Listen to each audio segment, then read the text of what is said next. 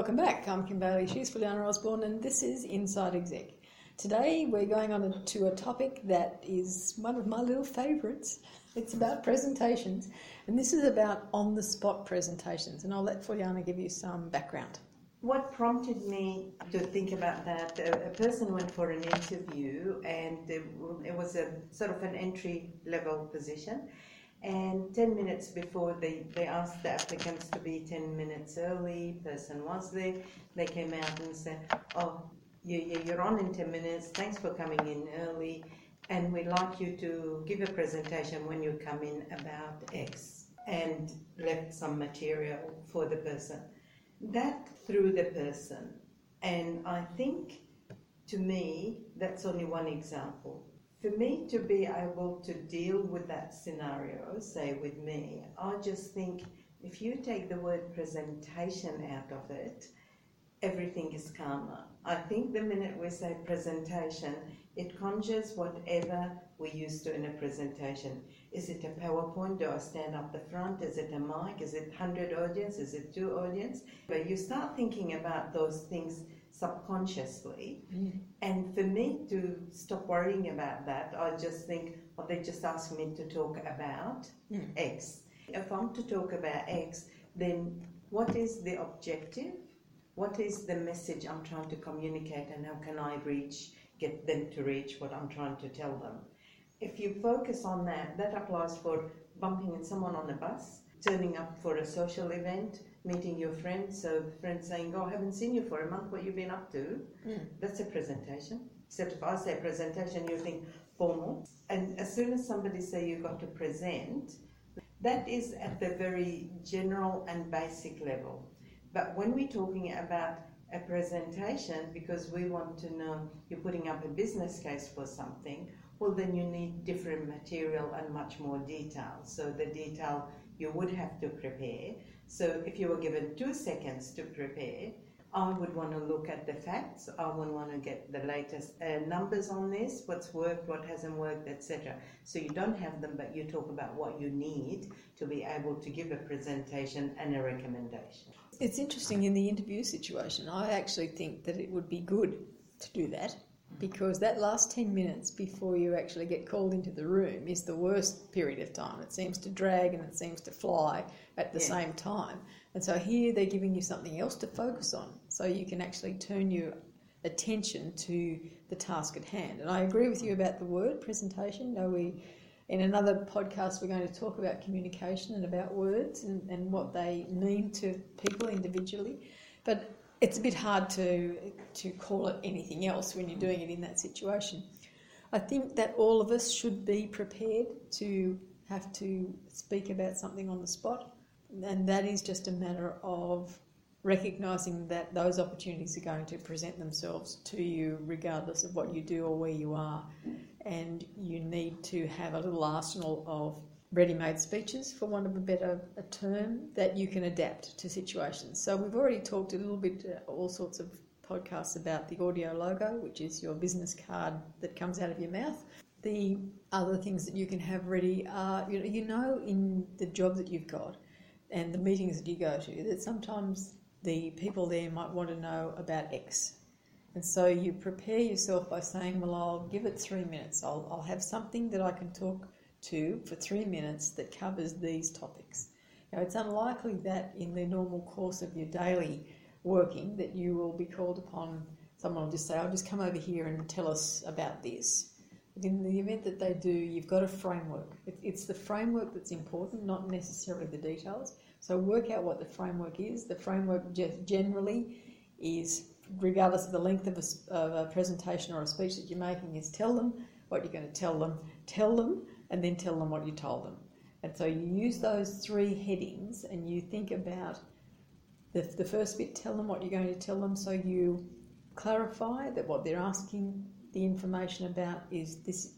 You clarify that, so you're telling them what you're going to tell them.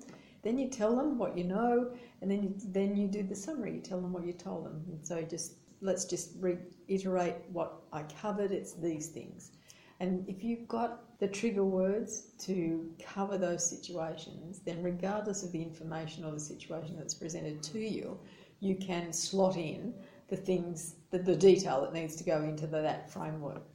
Now, if you're talking about doing a presentation with here the emphasis is on no notice or very little notice, don't forget how much you already know, and again you've got to distill it.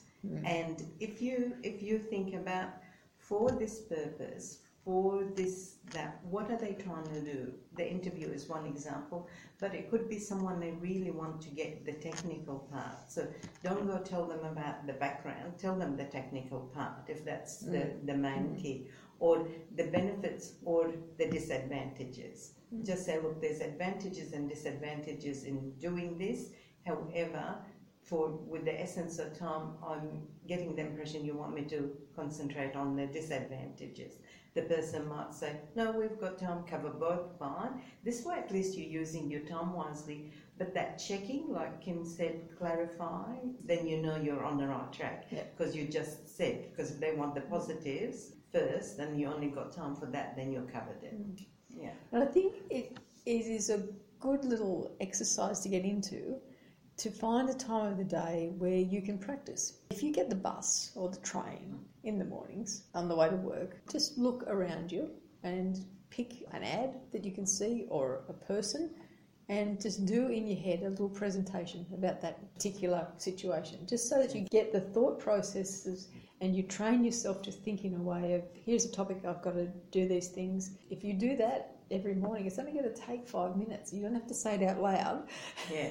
It's probably better if you don't say it out loud, particularly if it's about someone else that's commuting at the same time. Same if you're in the car and you're driving and you hear something on the radio or you see something outside, or it can just be about something that you're thinking about.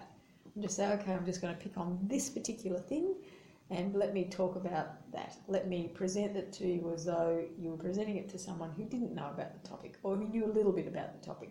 And develop your thought processes so that those neural paths, when they're put in a situation where you have to do this, go into automatic and you become unconsciously competent at doing that particular task. You actually triggered a thought for me, something that happened recently where a person was very negative about themselves. They're a positive person, but they're always not happy with their own performance. The technique they used and they shared with me was fantastic. They did exactly what you said, but did tape it, and it wasn't on the bus stop, so it wasn't private. And they did that, and when they listened to it, it reconfirmed that they are terrible to them, right? So as they were talking to someone, or talking to a friend, and a friend said, well, can I listen to it? And they said, no, you're not objective. And they said, okay, could you pick someone who you think will be objective, not your friend? Ask them to listen to that. Just say, oh, I'm working on a project. This is just a test. So let them listen and hear that feedback. Apparently, according to that person, that was the most powerful thing they've ever done, because whilst that person came back, they didn't know who it was that typed it, but they didn't know anyone, so they had no interest in making it look good, bad, or whatever. So they gave proper feedback. It was only 1 out of 5 items that it was common between the person's own judgment of negativity to the other person was more positive. And again, that was something sometimes, again, taking that in your mind is a positive way, because otherwise say, I'm a terrible presenter, last time I've been through that, I didn't cover everything and I looked silly, whatever. Forget that. It's not about that, it's about now, in the moment. Yeah. So much of my time is spent with people who say, oh, I can't do this, I can't present, I haven't got the right voice, or I get too nervous. So I have to tell you that after 30 years I've heard every excuse, and I'll say they're excuses under the sun for why people can't make a speech or make a presentation. But at the end of the day, when they leave my tender care, they understand that the focus is on the message. It's not about you. It's never about you. It's about the message. And you focus on the message and you can do it. The most powerful exercise that we do is that I will talk to them about, tell me about something you're really passionate about, and they can do that for 2 minutes, and then within 90 seconds I'll say, now argue the opposite side. And they are far more passionate about the opposition than they are about the thing that they're passionate about, and that's a real learning tool for them to understand that about the message. That when they're being passionate about the thing that they believe in, they're still thinking about themselves. But when they're arguing the opposite case, they're thinking about the message. And the nerves go and the concern goes and they focus on that message. And so the biggest thing you can learn, if it's the only thing you learn from me, is focus on the message. When you're doing your public speaking, focus on the message and you won't be as nervous. You'll still be nervous. Everyone gets nervous. Yes. I don't know a person, public life, private life, anywhere, who doesn't get nervous. I get nervous. But it's quite healthy. It's about, and it is healthy, it's about your passion for the topic, your belief in the topic, your need to want to do it right. But all of that is of less importance than the message itself. I don't think Kim's wanting me to do this, but I'm going to do it anyway because it's genuine. I think if you like to learn more about that topic, I think if you can visit Talking in Public, which is a business that Kim runs in addition to this, and I certainly endorse it from personal experience and learning. So if you're interested, go online, check it out, Talking in Public. Did you notice the word talking, not presenting? I like that. Thank you for that. I think that we've probably covered enough of what we need to talk about in terms of this particular topic. It is an interesting one. I would like to hear from you if you have been put in this position where during the interview process, during selection process, during a time where you weren't expecting to, that you have been asked to present some information or to talk about something in particular and how you handled it, and the surrounding situation is probably interesting to people to hear. So that what led up to it, what was the reasoning behind it, did you think it was worthwhile, did you think it was appropriate, those sorts of things we'd be actually interested in hearing, and we will bring that to another podcast to talk about again. But for now, I'm Kim Bailey, she's Juliana Osborne, and this is Inside Exec.